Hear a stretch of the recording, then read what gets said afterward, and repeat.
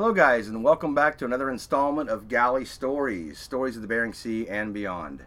I'm your host, Mark Kaler. And before we get started today, I just want to remind you of that upcoming ALS fundraiser in Pat Dwyer's name. It's going to be at Bad Jimmy's Brewing over on Leary Way in Ballard. It's going to be May 15th from 4 p.m. to 10 p.m. Trident Seafoods is sending their food truck, the Fork and Fin, there. 100% of all sales of that truck will go directly to the ALS Fund. They are gracious enough to donate that for us. Also, they're going to be doing, if you tip that truck $5, you get a drawing card for a box of king crab. They're going to give away a box of a full, of king crab. So another little incentive there. Live band from 8 to 9. It's going to be a really good time. So let's just dive right into it. Today's guest is going to be Laura Hartema. She has spent time up on the Bering Sea on longliners as an observer. And she's also a published author with a book called Bering Sea Strong. And with that, Laura, welcome. Thanks, Mark. Thanks for having me. This is great to be here. It's a beautiful day today. I mean, we got the sun out, boats going by. You will probably hear some of that, guys, as they come and go. But yeah, I mean, I'm glad to ditch work and come out here and talk to you. Glass of wine, a little microphone action. Yep, it's nice. So okay, so let's. You've listened to the format. You've got a pretty good idea of where we're going to go with this, and so let's just dive right in. Where were you born? And yeah, so I'm a Midwest girl. I was born and raised in Chicagoland. Was there through, the age of 17, born into pretty regular family. My mom was a bartender / hairstylist, and my dad was a contractor, so pretty regular family. I have a brother, wound up moving to the Ozarks of all places, so, city girl goes to the Ozarks. My senior year of high school, and then was down there and wound up going to college at the local school. And then I got this degree in biology. It's like this big world out there and not a lot of opportunity in the Ozarks, and it didn't quite culturally fit me. And so I had come to Seattle on a road trip the year before, and I just loved it. I came across the bridge and I was like, oh my gosh, I want to be wedged. I mean, I say to myself, like, I want to be wedged between the mountains and the ocean because I just love the environment here. So I came here on a road trip. I didn't really have a plan other than to get an environmental career job. And then I just picked up and packed my truck and moved here. How old were you then? This was in the early 90s. So this was the big .com era, and there was all this opportunity for computer folks. But for biologists, there wasn't really all that much. So I was, my early 20s, 24 years old. Came here with a whole lot of hope and a dream of getting a career, and had a lot of kind of family chaos pulling at me from the Midwest, and so I decided to just pack it all up and take the chance and come to Seattle. So then I got here, and I had applied to graduate school in fisheries at the University of Washington, and so while waiting to get accepted into school, which is my big hope, I just was waiting tables and, just kind of getting by to pay the bills, waiting for this letter to come. And I was working with a graduate student, and I thought I was a shoo-in. I thought, yeah, I'm going to get in with these, these boys. And, I would say in the 90s it was definitely the man's world when it comes to even getting education in science and fisheries particularly. And I've been dissuaded to try, but I just was pretty determined. So anyway, so I remember the day I was sitting there in my little studio apartment in downtown Seattle, and the letter came, and I'm like, oh my gosh, this letter, it's so much is in my fate by this letter. And so I opened it up and I read the first couple words, and it said, unfortunately, and I had been rejected, and I was just so crushed because I had given everything up, moved out here, didn't know a soul, waiting tables with a biology. I think when you get a degree, you just expect to, you expect bigger things for your life. And I'd already, faced a lot of challenges, and it was like, this is my opportunity. And so that really kind of set me back. I just really felt defeated and, like, oh my God, I'm such a big fat loser. And, I have That's still happening today. I mean, kids are getting out of school, with 4 or even 6 or 8 year degrees, and they're not getting that job in their field, Yeah, it is. And that's a little bit of the reason why I wrote the book, is because I really want to encourage people to keep, to just not give up on it's kind of cliche, don't give up on your dreams, but I really think determination. I had a guy, one of the professors in college, who told me, Laura, your determination is really what's going to get you far in life. So it wasn't about the grades or where you went to college, or it was like, be determined and it will come to you. So yeah, so I got rejected and I was just devastated, just thinking I'm this big loser, even though, it's relative, right? Because, I had a degree, I earned it, I was doing pretty good, and I was there but living in Seattle by myself and didn't really know a lot of people. But then, it's like I had this message and I remember, I actually thought back to this ad that I'd seen in college, and it was on the bulletin board, and it said, make fast cash in Alaska, and I mean, up here, that's no big deal because people are already making fast cash in Alaska. Yeah. They get it. But in the Midwest, I mean, I was in southern Missouri in the Ozarks, and I saw this sign, and I thought, oh, Alaska? Heck no. Like, that's so far, and the ocean, it's so scary, and like, there's no way I would do this thing. I mean, maybe not no way, but I had higher hopes, I was like, oh, I'm going to go to graduate school. And anyway, so I wound up calling about, make fast cash in Alaska, but it was for an observer position, and I didn't really know what an observer was. And so I was in a moment of desperation. I couldn't find a job. I didn't get accepted to grad school, and I was like, now what? And so it just kind of stopped me in my tracks. So then I called and I found out more information. I got an interview over the phone through a contractor to be a fisheries observer, and I went through the training, and I discovered what a fisheries observer was. Which is? So an observer is a person, usually with a science background, that gets appointed to fishing boats to observe and monitor the catch. So you're not enforcement. You're just a person that goes on the boat and collects data.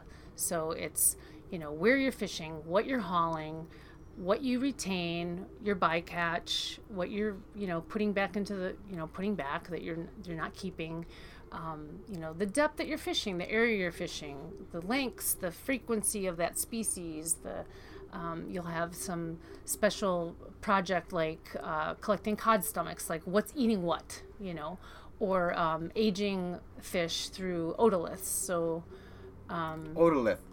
The otolith, yeah. The otolith is, so that's it. Sounds like we're it's talking a cool Norwegian. Word. Otolith. Otolith, yeah. Yeah, how's your otolith? So the otolith is just an ear bone, and so you cut that out of the fish, and you can read the age of the fish by counting the concentric rings, kind of like on a piece of wood, you do a cross-section of like a tree trunk, kind of the same kind of effect. You can see the growth pattern in a fish through their ear bone. So what's the importance of having an observer, or what, from your view? Yeah, so, like I said, it's not code enforcement, but it's really, we're supposed to be unbiased observers. So you go aboard and you're not, that's why I think they're not employed by the government. You have a private contractor that employs you, and you are supposed to be unbiased. And so this is all this data you're supposed to take. You're not looking at the needs of the fishermen. You're not looking at the needs of the government. You're just like, this is your job, and you go and do it. And it's really to keep the fisheries sustainable. So you're managing the fisheries by submitting your data, and that's how they open and close fisheries and find out, are fish getting smaller? Are there a lot more fish in this area? Or, it's how they regulate the fisheries. So how long was your training? The training was 3 weeks, and it was here in Seattle at Sandpoint. And, I think in the 90s, things are really different, because in the 90s, this was just after the JV days. So this is, the foreign fleets are getting pushed out. It's becoming a domestic fishery. There's a lot more regulation. Again, 1990s, this is before email and the deadliest catch craze, and, no cell phones. And it's just very different, a different time. So, so it was a different time. And so you get through this 3-week class, you're fully trained up. You know exactly what you're going to do. Now, with that science background, I imagine you felt a little more attached to the job itself and getting ready to go into this position. But where did you go from there once you got your training done? How did it progress? Yeah, so you get your 3-week training, and they teach you about all the different fisheries. So you don't know what kind of boat. Initially, when you go into this, you don't know what kind of boat you're going to be on. So you could be on a longliner, a catcher boat, a trawler. You weren't on a crab boat at that time. But, there's a variety of fisheries, and there's different styles or different seasons. So you get educated in all those things, and then you do a test, and they show you how to take the data and how to record everything, and you get an ID test. So you have to go through a key to actually key out the fish so that you know what species is what. So, you get pretty well trained. I'm sure there's been improvements, because back then the manual was like 300 pages, and now it's like 600.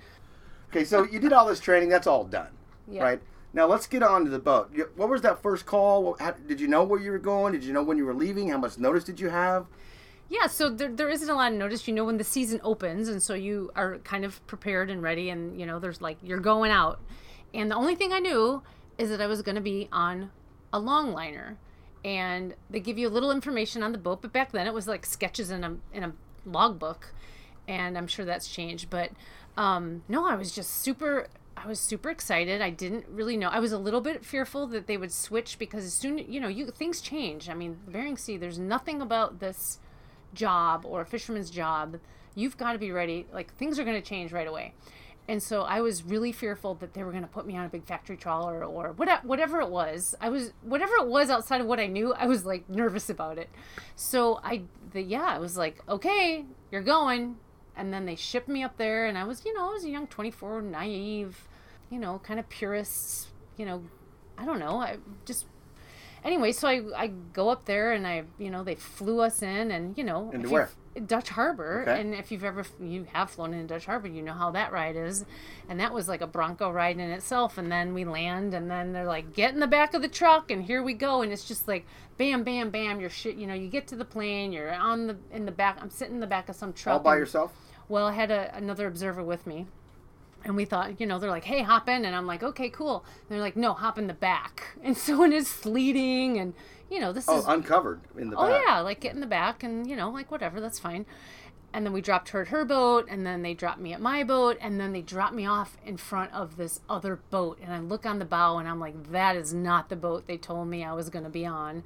And it turns out my boat was like the third boat out. So I had this transfer, right? And I had like 80 pounds of gear, and I didn't want to look like this little wimpy girl. And I was like, okay, let's do this, but I was so relieved. What were you wearing? Oh, what was I wearing? My extra tufts and yeah. jeans and my army jacket. Because, this is the thing, is I just wanted to fit in with the guys. So I went to the Army surplus, and I thought I was a real tomboy. I mean, I learned a lot about myself while I was out there, that I'm not as tomboyish as I thought I was. But yeah, I had my baseball cap and my extra tufts, and wanted to fit in, look like you look like everybody else. So you don't want to draw attention to yourself as a woman. So yeah, so I did this crazy transfer across 3 different boats, and got on my ship, and met it's the usual. You meet the captain, they give you a little tour, and everybody's working and bringing all the produce on board, and all the food, and yeah. And so I was just so excited, and then kind of like, oh my God, I cannot believe I'm doing this. Like all times when you push yourself to the edge of something you're uncomfortable with, like, there's so much excitement in it, and then you're also a little bit fearful. And this is the 90s. This is like, I could not get out. I could not like pick up the phone and freak out to anybody. I could not text anybody. You can't Google, you can't email somebody like, oh my God, I'm on this boat and I'm freaking out. So yeah. And then met the captain. He seemed pretty cool. Met some of the crew, and then interesting thing happens, like right when I got on the boat, like within an hour. I was for instance, I was on the boat, and the captain had given me a tour, and he's like, okay, you're on your own. And I'm like, oh crap, I'm not ready to be on my own. And then I wind up knocking on my door, and I shared a room with 3 guys, and so I just learned where I was spending the next 90 days. And I got on the boat, and the guys, I go in there, and I knock on the door, and he's like, yeah, come in. And he's standing there like in his underwear. And I'm like, that's fine. But, I'm like this young 24-year-old thing. And I'm already looking at my roommate in his underwear. And I thought, this is like within the first hour. And so I was just like prepping myself like, okay, here we go. Bering Sea, baby. Let's go. So yeah, that was my first day. So you and 3 guys in a bunk, or in a room? Not in a bunk. Not in the bunk. Well, that could be an interesting story. Though those are the kind of the stories that they make up, but no, that did not happen. So, but yeah, so I shared a room with 3 guys. So you untie and start heading out? Yeah, so we untied. We wound up going out to a Russian tramper to offload for many hours, and then we headed out to sea. Did the usual safety drill, and then headed out. Mm-hmm. Yeah. How was all this experience happening? I mean, you point out that you're 24 and yeah, I was 24, and this is the thing. It's so exciting. It's something you've never felt and experienced in your life, and I always feel like the Bering Sea is just this. It's not the land, but it's the land of opportunity, and I just feel like you're out there and. The men, I mean, we all have these same goals, I think, in life. Like, I don't think, the observer and the fishermen are that different. Like, we're all trying to better our lives on land, and you're going out to sea and leaving everything behind. And so there's just this beautiful hope that is associated with it. And so, so I started heading out to sea, and I spent the night, and we were about 18 hours offshore. And so my very first haul, I'll never forget it, because this is all, I mean, I have never been out on a boat. I mean, I'd never really been on a boat where I wasn't attached to the dock overnight. Lake Michigan was my ocean. Like, I was never, like, out on the big ocean. Oh, my God. And I woke up, and I just heard this crunching. I was like, what the heck? We're going to die, I mean, I think I thought I was going to die, like, the first 2 weeks of being out there. And I woke up, and I went to the wheelhouse, and it was just ice. We were fishing the edge of the ice, and it was ice everywhere. And they tell you about this stuff, but you don't really believe. Mm-hmm. You don't believe it until you see it. So that crunching noise was the ice on the hull? The crunching noise was the ice, yeah. And I was like, holy crap, just like wild. So so there was a big learning curve, and there's a lot of doubt, and you want to do a good job, and then you're not enforcement, but you kind of feel like an outsider. And I felt an outsider's woman. I was the only woman. How many guys on the boat? 25 dudes. Woo. Yep. And then I realized, long lining. I think it's long lining because you're out there for a long time. I mean, we're out there a really long time. So the trips were long, and it can grate on you for a while. But ultimately, I just I loved it. I mean, I wrote in the book, a lot of the struggles and the tensions, and there's tensions, and fishing, so it's life. It's just the way it is out there, right? There's tensions between the guys. What were some of your tensions? I mean, there were a lot. I mean, I'm pretty lighthearted, and I'm playful, and I like to have fun, but as a woman, you're trying to figure out like where your place is, and how I'm really friendly, but on a boat full of guys, you have to watch it, And so it was always this line of like, how friendly can you be, and how intimate, and I don't mean like, intimate. I mean like getting to know people, because the gossip would start, and I just really wanted to get out there. And I can imagine after even just a week at sea, some of these guys were eyeballing this 24-year-old observer on the boat. And it probably could be equally the opposite. You could have been eyeballing some of them. I mean, I mean, the first time you're on the boat, you're like, okay, well, who's the cute guys? I mean, it's normal. I mean, I think it's normal, but it's about finding your place and finding how you should be in that environment. And so you're always kind of you don't want to, you want to have fun, and you want to get to know people, but yet you're kind of this outsider. And then if you spend too much time with one person, that's kind of a negative thing. So, yeah. So there was some of those experiences? There definitely were some of those experiences. And the captain, I had the first trip I had this great captain, and then the second trip, the captain had a totally different captain. So how were they different? And how did the crews react to different captains? Yeah, I mean, I really do believe the captain kind of runs the whole spirit of the ship, and you probably hear that often. I remember even in the safety meeting, the captain was like, look, we have a female observer aboard, put away the porn, drop the F-bombs, serve her, do all these things to help her. And I didn't want people, I didn't want the guys to like change their behavior, but at the same time, you want a little bit of, be a little bit gentle on the girl. This is her first time. So the first captain was he was really great. He was very playful and fun, and he kind of jeer with me and kind of mess around with me. But ultimately, it was, there's a lot of respect. He ran the boat. I think he really cared about his crew, and he was a good leader. And then I had this, another captain come aboard, and the whole spirit of and it's a combination because, again, the guys were out there a long time, and I was out there a long time, and it's just like with anything, you're locked up you're literally locked up with these people for this amount of time, and you're just working and working and working. And so, yeah, so I think that the second captain didn't have the same amount of leadership, maybe the same amount of, he wasn't as invested in his crew, so it was a very different experience. So the whole spirit of the crew changed too? Yeah.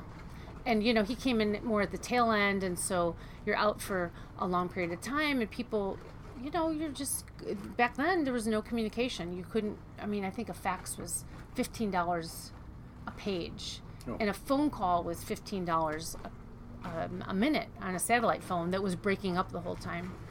So it was very, communications were hard, so it's stressful being out there. So I feel like part of that is the leadership, and then part of it was just the time frame of just being out there for 30 days. Were you receiving any correspondence from home, letters, care packages, or anything like that? No, not. Nope. My first trip. Mom, Dad, come on. No, and this is the thing: is my family was kind of the reason I ran away from Missouri. So I wasn't really looking for that support necessarily, but from friends, and the guys would mess with me and be like, oh yeah, the mail buoy, you know how that is. And so no, you had to wait till town. And then we wound up it's in the book, it's kind of funny, but we had this toilet paper emergency. So we had run out of toilet paper before we filled up our freezers, and so we had our sister ship come over and deliver us like cases of toilet paper. And all the guys were getting their mail because it came from the office. And I was the only one that didn't get mail, and I was just so sad. And they were all like messing with me, like, too bad you don't get any mail. But yeah, so, but it's a little bit different now too. I remember getting mail, being out there for months at a time, and then actually getting something. It really changes everything when you did. But you didn't get any. Well, not when I was at sea, but then when I came in, I would, you'd load up. It's like you get that one flush of, and then in the meantime, you're writing letters, and I know it's very different now, but very different back then. Yeah. So. And nowadays they get, a lot of boats have internet on, or at least when they hit the dock, they can certainly tap into their Wi-Fi, and right. Well, and even spoiler alert on the book, but I had returned to sea, and I had worked on a catcher boat out of Alyeska, and then I also worked on a trawler, and so I had a couple different experiences. So each experience that I had gone through was totally different. I want to hear a couple of these. You keep dodging around. Oh, I've had experiences, but you're not telling me any of them. Well, come on, Mark. So let's go. Give me one. Well, give me a high moment. A high moment. Well, I think my favorite contract, so I did 3 contracts. I actually really loved observing. My book will show some of those initial conflicts and some of the drama and all that stuff that goes along. But that's really figuring yourself out, and part of that's where I was in my life, and I loved observing. I loved being at sea. I love fishermen. I love the, You married one. Yeah. Hmm? And divorced. Yeah. Yeah. She's next. looking for another one. Next. So my favorite, though, I was on this catcher boat out at Alyeska, and I loved it. And these guys were so much fun, and they were my bros. How big was the crew? Five guys. I shared a room with one guy. We came into port every 3 days. I had my basketball team. We'd hook up to the dock, hook up the cable, had cable TV. We would cook together. We would shop together. I wasn't a big drinker back then or anything, but they were always like, hey, I'll take you out. But the really cool thing is we wound up going to the gym in Dutch, and we would play basketball together. And so the Norwegian guy... You and the crew. Oh, yeah. It was awesome. I loved it. Like, I didn't even want to go back to the observer bunkhouse because I wanted to hang out with the crew the whole time. Awesome. Yeah, they were so much fun. Yeah, we played basketball, and it was like my family. And I actually really felt I extended my contract because I wanted to hang out with them more. And then, I came home, and I did another contract on a big trawler, and that was, every boat is the experiences are so different. It really depends on the crew. The small ones, though, it's kind of easier to make those bonds. You don't have quite as much drama. Yeah, and I think you really, you're relying on each other. It's your life out there. And so I think, 5 people you get to know, I think you get to know them more well-rounded than you're just a body and just a person. Number 24 went by. Yeah. There's 19. Right. Or if you're a schmuck, there's like, instead of 60 people thinking you're a schmuck, there's only a couple people thinking you're a schmuck, so. But yeah, I really, really enjoyed. I mean, I even considered, it's crazy, but, give up my career in biology and go fishing. Like, I loved it that much. Yeah. Yeah. Well, there's a lot of people who have given up much larger degrees and, tons and tons of life experience to go do this. Yeah.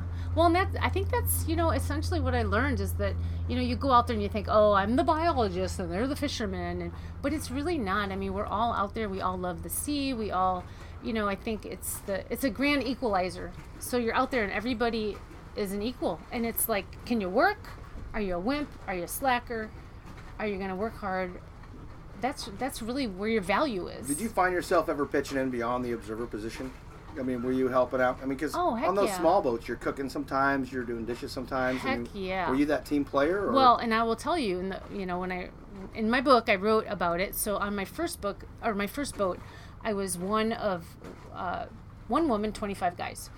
And I was out there, and I like to bake, and I like to cook. And so I was filleting fish and cooking and with the cook, and I was baking cookies every day. And then, spoiler alert in the book, but the captain, and this is not the coolest first captain, this is the second one that was a little, had issues, banned me from the kitchen. So I could no longer bake cookies. I was being punished for, baking cookies and helping, and I was cooking and doing all this stuff, and I was down there, tying ganyons and replacing hooks and, fixing the coils and painting the buoys. And, I was, right side by side with the guys helping. What else are you going to do, Read a book? I don't know.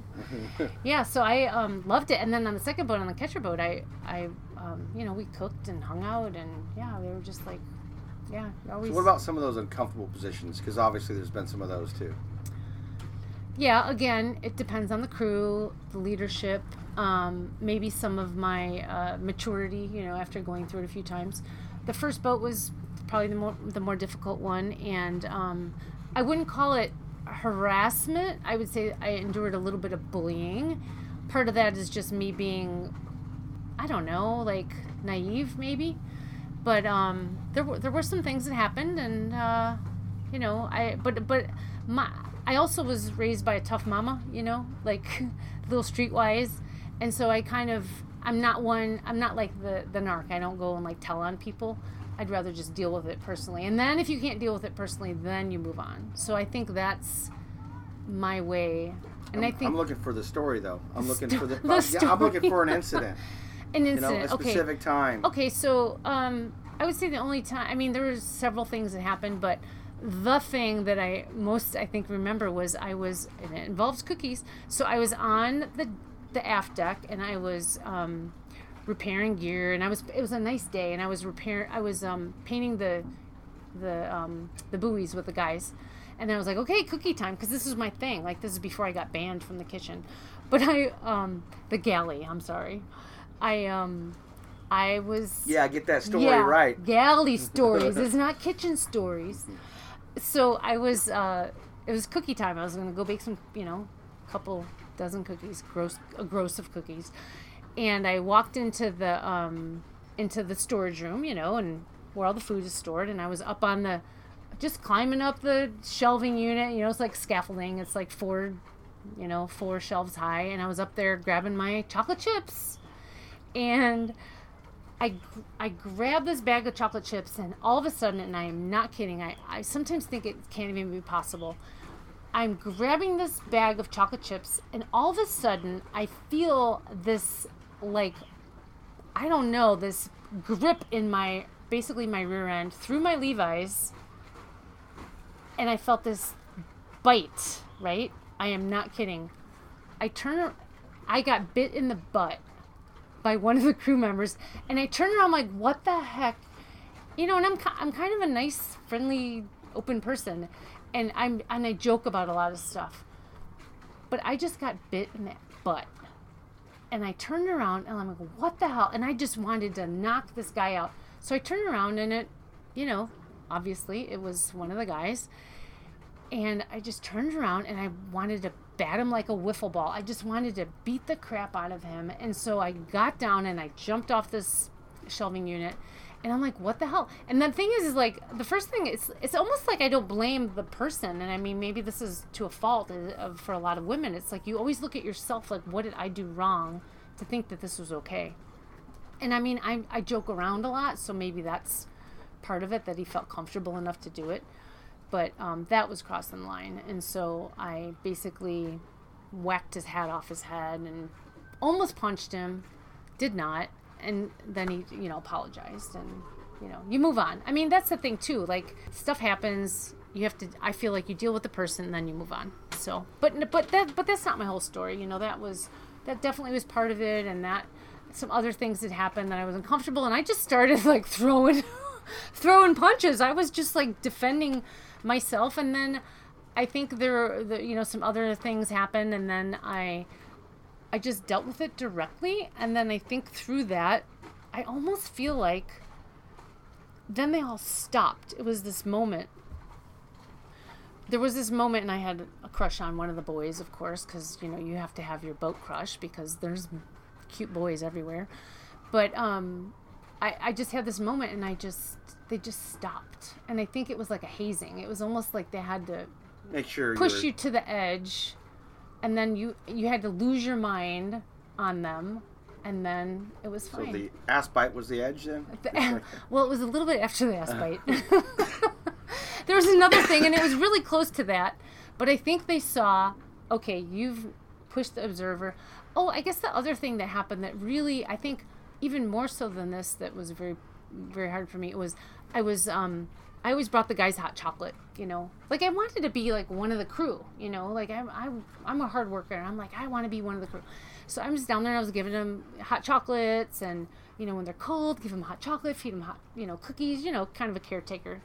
And I walked into the gear room, I looked up on the wall, and I passed out these hot chocolates, and the guys all look at me, and they gave me this look, and I thought, uh-oh, like, because this is one thing I learned about fishing. You read the eyes.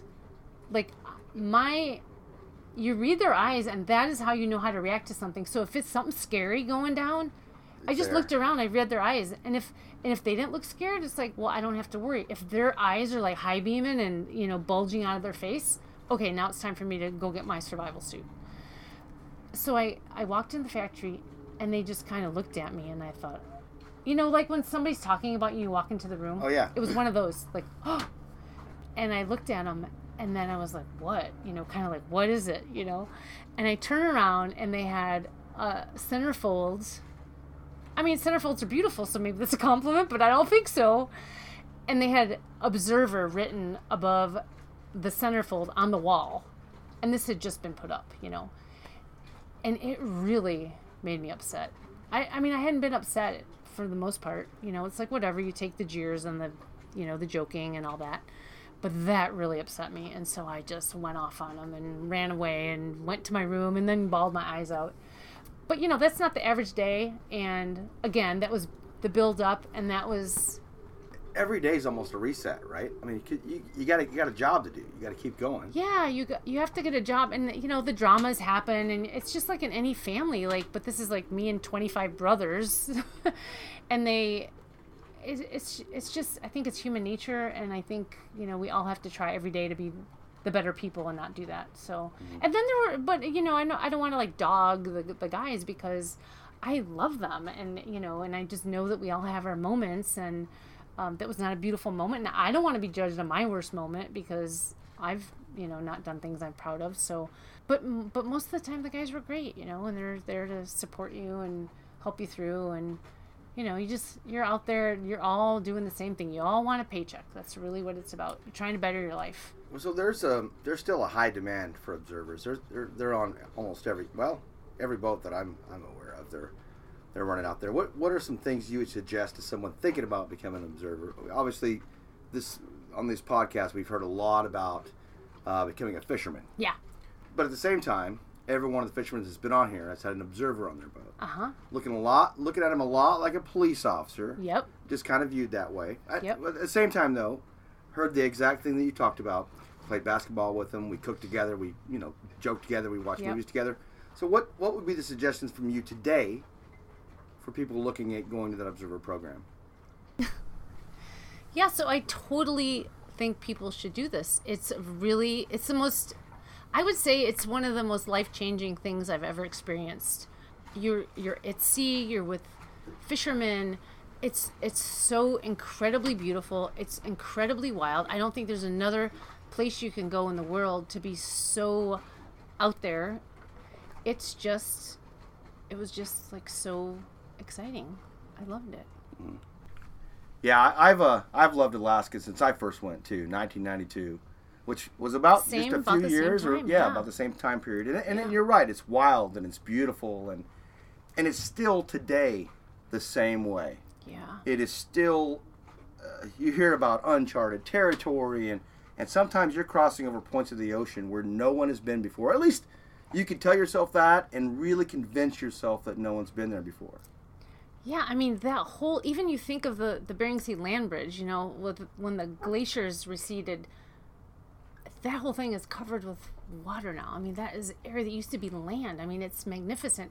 And the waves in it, it's like the scariest you'll ever be. It's kind of like breathtaking beauty.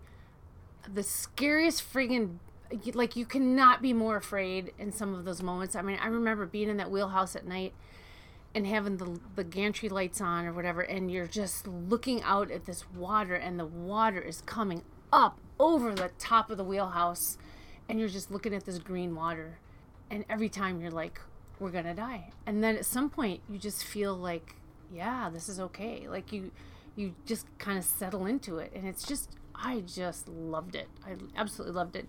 I think it's a great opportunity for people that, if you're a biologist, and observing, I think, is a great opportunity for people that can't necessarily find, if you're looking for a job, it's hard and it takes time. But I think, like, the pay is worth it, the experience, you meet incredible guys. It's the mosh pit, of men, really. Like, it attracts the extremes. And so you're going to go out there. I've met highly educated people. I've met people that were maritime, that were trained at the academy. I've met people that were, college degrees. I've met people that really were down and out. I met people that were in jail. And the same thing, the common theme is that they're out there. It's the land of opportunity. And it really is. It still holds. And it's the grand equalizer. Like, it doesn't matter your degree. It doesn't matter what you know. Like, are you a hard worker? Are you determined? Can you put up with a lot of crap? And it's just determination. And why you gotta censor my show? What? Bullshit. Can you put up with a lot of bullshit? Crap. Well, Yeah, so I just feel like when the mic's not on, guys, she swears like a sailor. Oh, yeah, I'm a trucker. Like a fisherman. Well, we're about out of time here, Laura, but I want to, real quick, give you a little time to talk about where to find your book. A little plug here. Yeah, so my book is called Bering Sea Strong, How I Found Solid Ground on Open Ocean, and it's available on Amazon. It's available at Barnes & Noble, Walmart, or a lot of indie stores, your local bookstore. So, I'm hoping people will find interest in it. I think it has a nice balance of, this inner story about overcoming difficult circumstances, but it's also really funny, and it's really, it's not the deadliest catch. It's not all gloom and doom. There's a lot of humor in it. There's a lot of everyday stuff that goes on a boat that I don't think a lot of people really see, the everyday stuff. So I hope I can offer that, and I hope it makes people laugh and makes people just kind of, look at the fishing industry a little bit differently. Okay, so coming out to our ALS event, coming out on May 15th, you're coming to that, is that correct? I'd like to, yes. So remember, guys, to come out on May 15th, Laura's going to be there. Hope to, yep. She is looking for a fisherman. Oh, stop. She's single. So hopefully you come out and meet her. We'll put her in something nice, bells and whistles. Yeah, might wear something, beyond Grundens and Extra Tufts. So just a reminder, ALS fundraiser May 15th. That's a Tuesday. Bad Jimmy's Brewing Company on Leary Way in Ballard. Again, Trident Seafoods is sending their food truck. And I keep saying that because we can make a lot of money for ALS with this truck. Wouldn't you think? Yeah, at $10 a plate and all that. I'm going to eat like crazy. Yeah, it's a great thing you're doing. So good for you. All of that's going to go right into that Pat Dwyer fund. Yep. And then that $5 raffle for the box of king crab. Who's not going to I'm going to have that. That's mine. Yeah, well, I'm gonna put mine in too. You know, I might have to tip a couple extra, a little extra to get a couple more tickets. But yeah, so it's gonna be a great event, guys. Just come out and help support us, not us, but the fight for ALS. Yep. And we will be doing a live podcast that day. Can't give too much away on that one, but it's gonna be fun. Laura, you have anything you want to say before we wrap this up? No, I just want to really thank you for this opportunity. It's a really cool thing you're doing, and I love the whole fishing lifestyle, and it really affects everybody in the Pacific Northwest. And I think you're doing a really good thing here, a good service for getting the fishermen are out there for a long time, and their stories aren't always heard, and lots of media coverage now with the Deadliest Catch. But I feel like they all have really cool stories, and so I think you're doing a good thing here. I appreciate that. Any preferences on what this man's going to be? I mean, how tall does he need to be? It has to be 5'10", be able to bench press me, and Okay, 5'10". If you're over 5'10", show up. I'm just kidding. All right, guys, we've enjoyed recording this one today, and we look forward to seeing you on May 15th there at Bad Jimmy's, and we'll see you next time. Thanks all.